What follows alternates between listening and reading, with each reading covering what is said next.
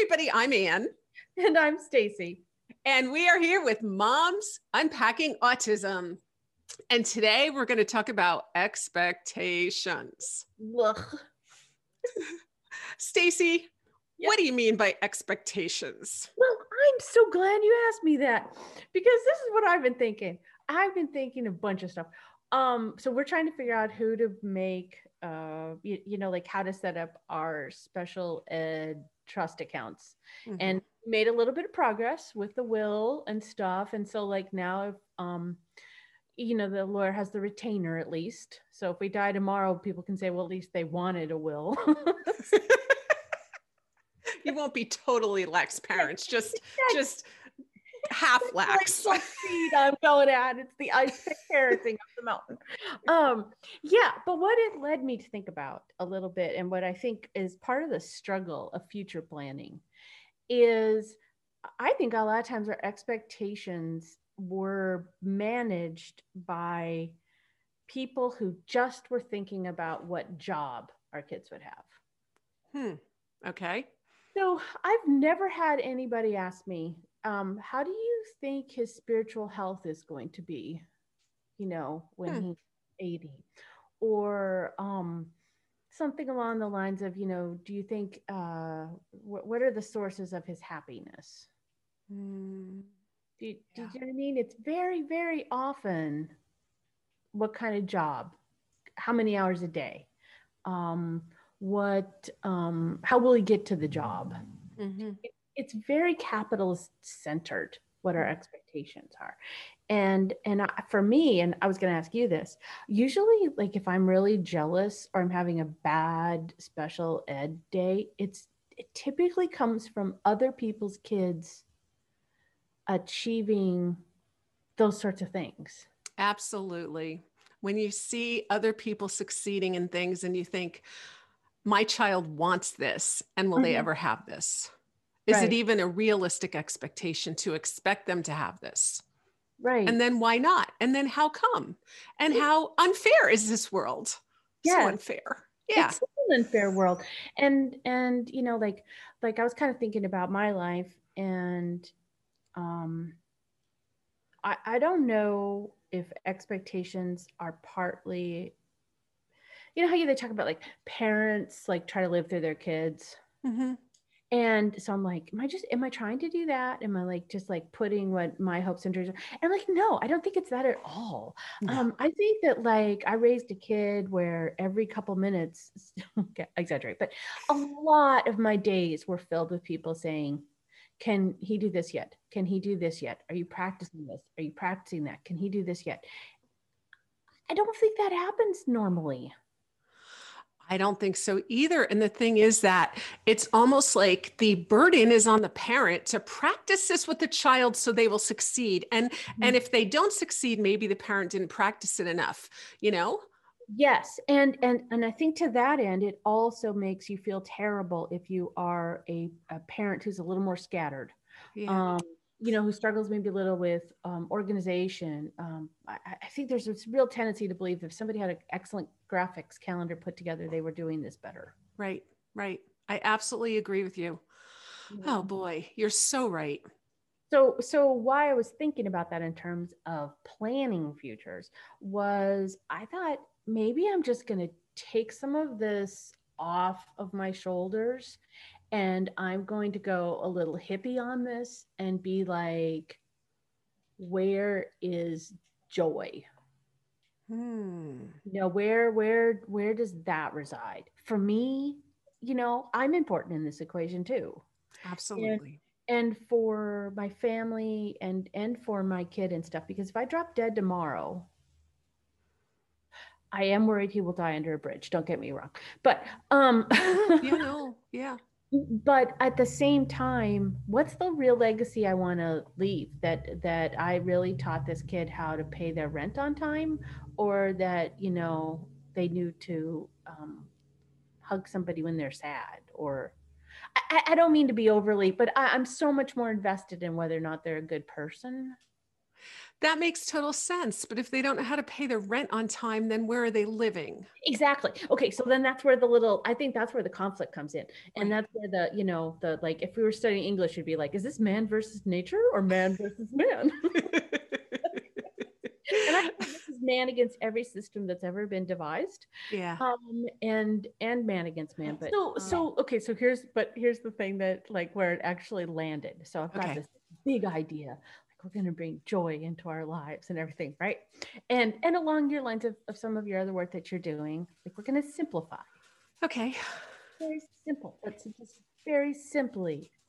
Mm-hmm. So I Mm-hmm. started with, when do you vacuum the stairs?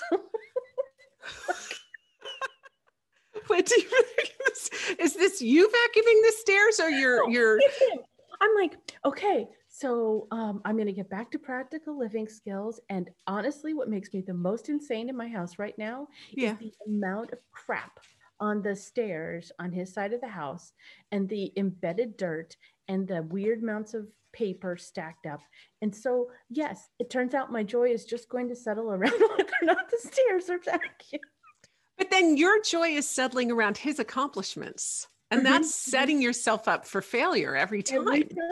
Every time, right? So Right.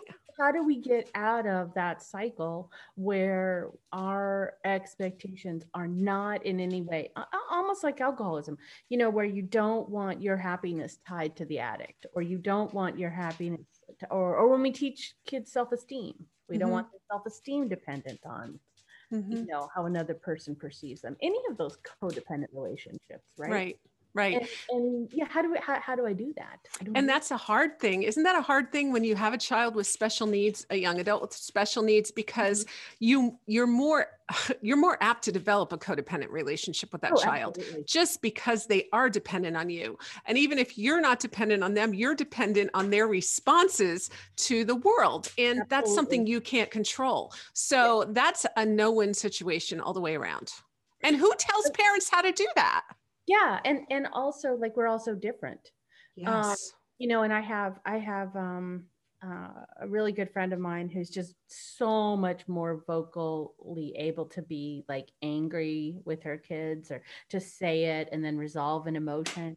And our home, I think, is kind of Calvinist, and there will be no waves. No one will ever speak above a certain volume. And so my kids are not terribly great at processing anger, because it's not part of our world. Well, so to the codependency thing, what's very interesting is he and I will work through an issue, but it's in a very set, almost dance. First I say, I'm sorry. And then he says, it's okay. I understand it's hard to raise me. And then I say, no, it's not about raising you. It's about, just these challenges, and I'm frustrated or whatever. And so it's a very, it's apologetic sort of based relationship on resolving, instead of being really settled in the idea that the stairs have made me insane. This is interesting, because who's raising who? Is he raising you, or are you raising him? Right? I mean, yeah. I think about this all the time, because I think I was given, as a type A person, a very slow child, not slow emotionally, but slow moving, like moving. She's get her out, get out the door in time to get to work. Can you eat that a little faster? Can you do this? And it drives me nuts. And then I think, was she put in my life for me? Or was I put in her life for her? Or both? But how much is it? Where does it fall? It's funny that you say that, because the introduction to my dissertation thanks my son for teaching me patience. And I meant that. I didn't mean it cutely. Right.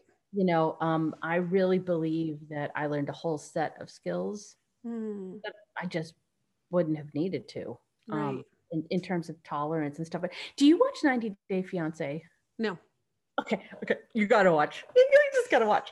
But so 90 Day Fiance, because you should know more about trash television than you do. So it's couples have come together because there's a 90-day K-1 visa for if you're going to get married. Okay. to somebody from another country. Okay, so you get to come over to America for 90 days. Thus the clever title, 90 Day Fiance. Anyway, it's a phenomenon. You should be part of it. But this season, there is a single dad who has a daughter that he refers to as autistic. Okay. And the woman has come over to use her visa. And he says, if she doesn't love Ari, this child, I can't be with her. Right? But what's very interesting is to watch the hovering in action that I personally do. Yeah. Or used to do when they were little, and then watching it on television. So the girlfriend says, "Oh, can you write my name?" And you can see he's worried. Like she's not going to know to write the name. And then, they move on to the snack and and every single exchange in this very short period of time, like 3 minutes, is fraught for him with, well, how will my kid be judged? How will we judge with each other? Who's going to love who? And I thought, no wonder I have premature wrinkles. It's very anxiety producing. I'm getting hearing about it. Mm-hmm. Yeah. Mm-hmm. Mm-hmm. And I think because I'm like everything's older and I don't have to do this like every day with like a 5-year-old at school or something, that it's gone away. But the fact of the matter is it hasn't in some ways. It's always right there. I was having a conversation earlier this week where somebody said, well, what do I say when friends are like, "Oh, how's, your kid so-and-so doing?" And, the thing she wants to say is, well, he hasn't come out of his room in 3 months. Thanks for asking.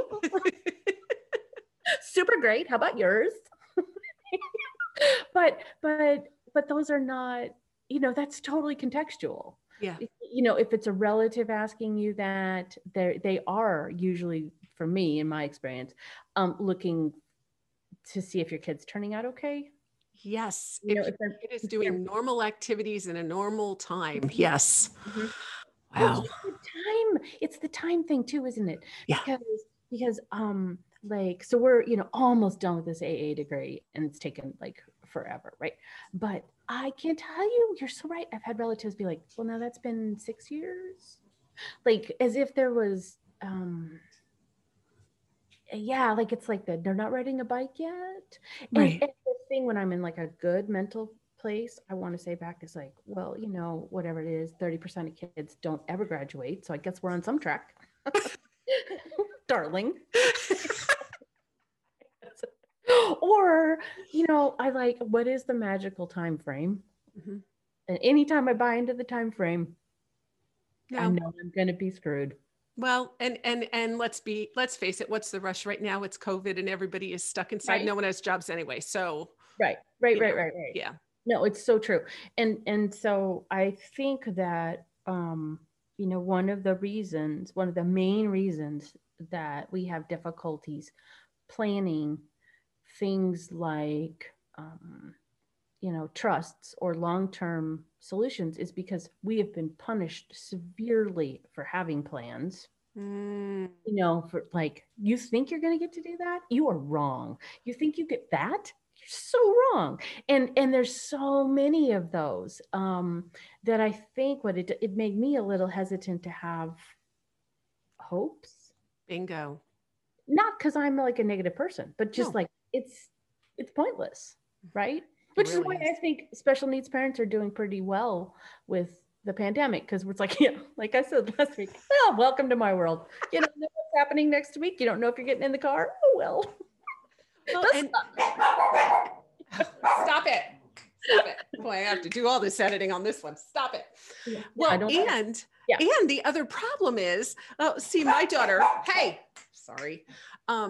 My daughter doesn't have friends. So how perfect is it right now? Because nobody is getting together with friends. So for the last year, I haven't heard, I don't have any friends. I'm lonely, because we're all at just home together anyway. Right.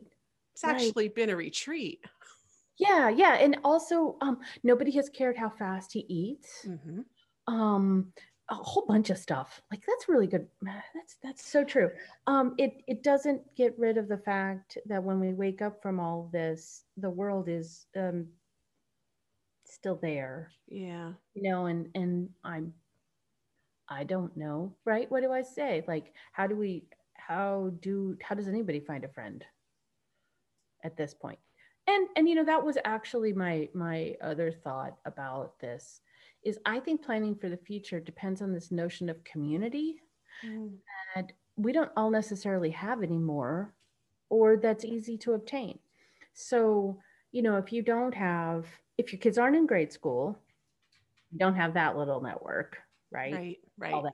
But and I don't mean always to return to church. I just happen to work at a church. I think that the congregation's been very supportive of us, but sometimes we move and sometimes we're not attached to a church or whatever. And so I get this idea that like we've learned this bus system, Mm-hmm. but let's say we get transferred to Wilmington. It's like back to square one. Yeah. And so it seems really hard to envision the future. I think is partly it. Yeah. So then who can blame you for not setting up a trust right away? And Exactly. I'm not going to blame you for that because I haven't done a thing to it. So yeah, you're way ahead of me. So honey, good Oh for my you. God. So we were talking this morning, my son and I, because oh my word, the Byzantine amount of things for the UC system in terms of transferring. It's hysterically funny. It has to be constitutional this 1A, but not 1B. And it has to be done with it's I don't even know. But the point is, he said, how would anybody navigate this who doesn't have two PhD parents? And I said, I don't know, honey, because like I've even taught and like I've been a professor and stuff. Like I understand how the system works. And he's like, yeah, my sister too, right? Because he's like, how does anybody do this? He's like, you'd have to have an appointment constantly with counseling or these other people. And I said, yeah, and that's important to know that you could still find the information. I'm seeing it as a learning moment. He says, there's not a 23-year-old alive who wants to find out they need to take statistics. Not wrong. Not wrong. I think my daughter signed up for that next semester. Yeah, not Oh my wrong. gosh. Oh, I don't even. I feel like at this point, I could tell you every teacher of statistics in the region. We've been through it so many times. But I think the point stands. So my idea was so we're going to figure out this next week some more stuff about the benefits of some of the stuff we should be doing. So I'm going to work on Social Security this week. Okay. I'm not putting any pressure on myself. I'm just going to like open the website. Is this then the Social Security that he'll be eligible as a adult with special needs? Yes. Yes. And in particular, the reason I'm super motivated is because they also get half of the parents Oh, okay. after death. And so if he's not, if it's not all in place, then he won't get that benefit. And while the current benefit is not even enough to pay, I would like to have a room in a house in this neck of the woods. Yeah. It's not enough for an apartment or anything like that. I really literally have no idea what the baseline is, except we would feel bad if somebody starved to death in the streets. Like there's like no way that this money covers anything, but it is something. Okay. And it gets you, and what it does is it's going to allow him to get health insurance and things. So we kind of have to get some of those balls rolling because he won't be on our insurance forever. But that said, our biggest concern is he hasn't had been like diagnosed or re-diagnosed. He hasn't had a neuropsych in like, I don't know, 18 years or so. So a lot of times they'll go with they'll take the initial diagnosis, but they want to know if you're operating if you're capitalism, if you're more able to work, how many more hours a day are you able to work than you say you are? Right. So I think that's part of the minefield that makes my tummy hurt too, because although we have decided that like we're just all family going to get neuropsych evals. The family that finds out they've been functioning autistically their entire adult together stays together. With PhDs. Yeah. Great. Well, that scares me. That whole thing scares me because it doesn't seem that my daughter is eligible for any Social Security because she works a lot retail, but retail is not going to pay the bills for her ever. And she is aging out of our insurance. In fact, we're losing our insurance because Tom's lost his job. So, I don't know what's going to happen to her. It's just scary. Well, it's the we could talk for hours about this, but the system is set up in such a way that you can't have more than $2,000 in savings. Is there anybody in America who shouldn't have $2,000 in savings? Yeah, true. Anyway, but yeah, you cannot live in Northern California with any degree of food security on a minimum wage job. Right. It's not possible. And so, but at the same time, I can't help but think of it as a little bit of hobbling to say, well, you're too disabled to do that. I don't know. I don't know. It's been a real moral dilemma for us for as long as, this has been an option. Right. Almost, many parents just go that route, and it makes total sense when I look back. Like financially would have been really awesome to have some of that support. I did not realize how much economically it was going to impact how much I could earn. So anything to defray that would have been helpful. But I could no more have found my way to a Social Security office when my kids were in the midst of all their therapies and everything. I barely got my car registered. You have to register your cars? What? Yeah, apparently. And sometimes, the Grantham police knew me well. So yeah, I was not able to function at the level of parenting that got all those ducks in a row. In some ways, I just feel like I'm coming in for air enough to even look at some of this. Yeah. Well, this is encouraging that you're doing it, and I'm going to learn from you. Yeah. And then I'm going to learn from other people, and we're going to do it just the same way we learned the other stuff. That's right. Okay. A little less stress. Maybe. Okay. We'll try. This was good, Stacy. This was good stuff. Now I'm a mess and I have a lot to think about, and I'm realizing how much I haven't done and how much I should do. And No, you're not going to think that way about this. Okay. You're just not. I'm not, and you're not. Okay. And also, the bravest thing we're doing is having a conversation. That's true. Yeah, we do really need to set up something for our kids. You're right. I think so. I think we have to, even if we don't want to, and even if it makes us sick, and all that. We'll feel better after it's done. I finally landed on the ability to do it. If you don't. I don't know. I think, it would be easier if I had just like this whole amount of money that I could put in a trust for her, and then I would feel better about it. I feel like I'm doing it from nothing. Yeah. The lawyer said to us, she's like, well, this won't go very far. Oh. And I was like, I know. I feel like maybe 1 month where you can buy your Oreos is better than none. I literally don't. I don't know. I guess though, even if we don't have any money left, it's really good for you to do because it prevents people from pursuing some things. So like if your kid's living in the house, for example, they have a harder time foreclosing on it if you have a disabled person in it and stuff. So it gets there's some benefits.